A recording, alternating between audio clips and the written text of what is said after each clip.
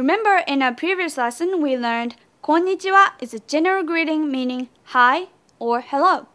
In this lesson, we are going to learn more general greetings. Ohayou gozaimasu, konbanwa, and oyasumi nasai. Ohayo means good morning, and ohayou gozaimasu is a more polite way to say it because gozaimasu increases the politeness level of the phrase.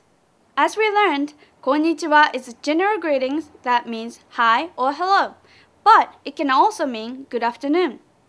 Konbanwa means good evening, and usually people use it after sunset. Oyasumi nasai is usually used before going to bed.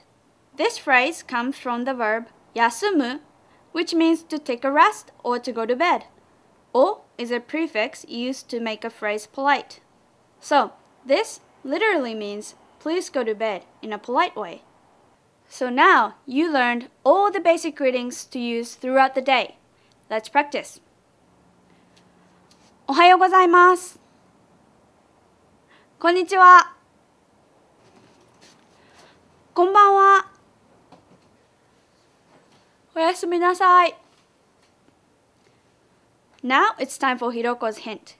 When you want to say ohayou gozaimasu or oyasumi nasai to your friends or family, you can say ohayou or oyasumi.